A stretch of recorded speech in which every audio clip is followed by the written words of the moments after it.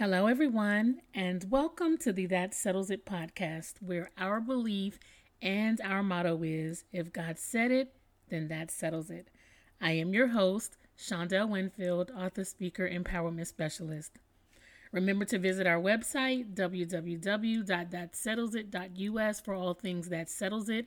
You can catch replays of our podcast episodes and, of course, get some encouragement while you're there.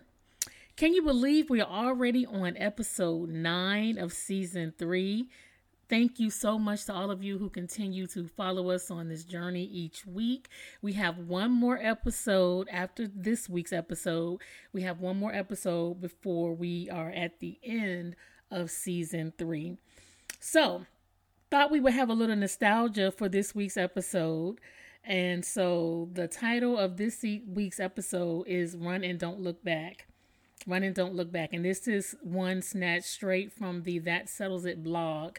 And this one is near and dear to me because when I posted this back in September of 2019, I was actually preparing to unveil like the biggest thing that I have done in my life thus far at that point.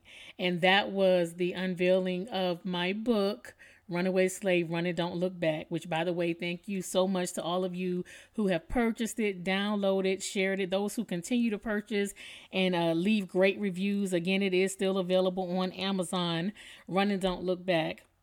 But as I was preparing to make my big reveal, I took some time to reflect on all the events that have helped me to get to that point of writing and publishing that book. And I thought about the times that I felt defeated. And then I thought about times that I felt like I was on top of the world.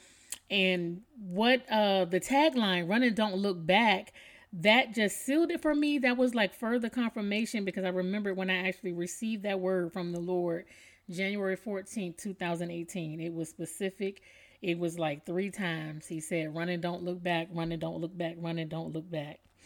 So we're going to just expound upon that this week and hopefully you'll be encouraged.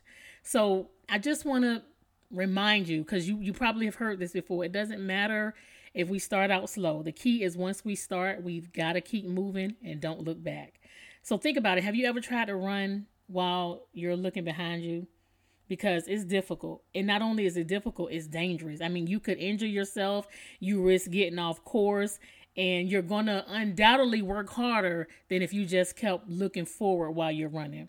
So I want to remind you, I want to encourage you, don't allow yourself to get distracted, especially not trying to compete with anyone else. You have to run your race at your own pace and keep your eyes on the prize. Hebrews chapter 12 verses 1 and 2 says, since we have such a huge crowd of men of faith watching us from the grandstands, let us strip off anything that slows us down or holds us back, and especially those sins that wrap themselves so tightly around our feet and trip us up. And let us run with patience the particular race that God has set before us. Keep your eyes on Jesus, our leader and instructor. He was willing to die a shameful death on the cross because of the joy he knew would be his afterwards. And now he sits in the place of honor by the throne of God. So to sum it up, here's some things to remember as you work towards realizing your goals. One is once you start, don't stop. Let go of regrets from your past. Don't allow fear to control you or dictate your actions. Stay focused. Keep moving forward and don't look back. And remember, not everyone is a cheerleader. Some are spectators, others are naysayers, and some are being inspired by watching you.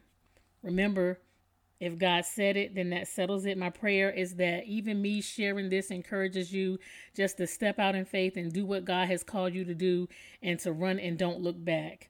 I'll leave you with Philippians chapter 3, verses 13 and 14.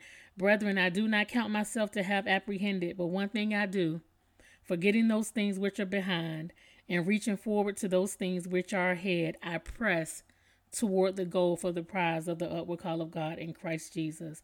So I don't know who this is for. Maybe you felt like you have been running. Maybe you feel like you're tired. Maybe you're growing weary. I'm telling you to press. This is me telling you to press. Don't give up.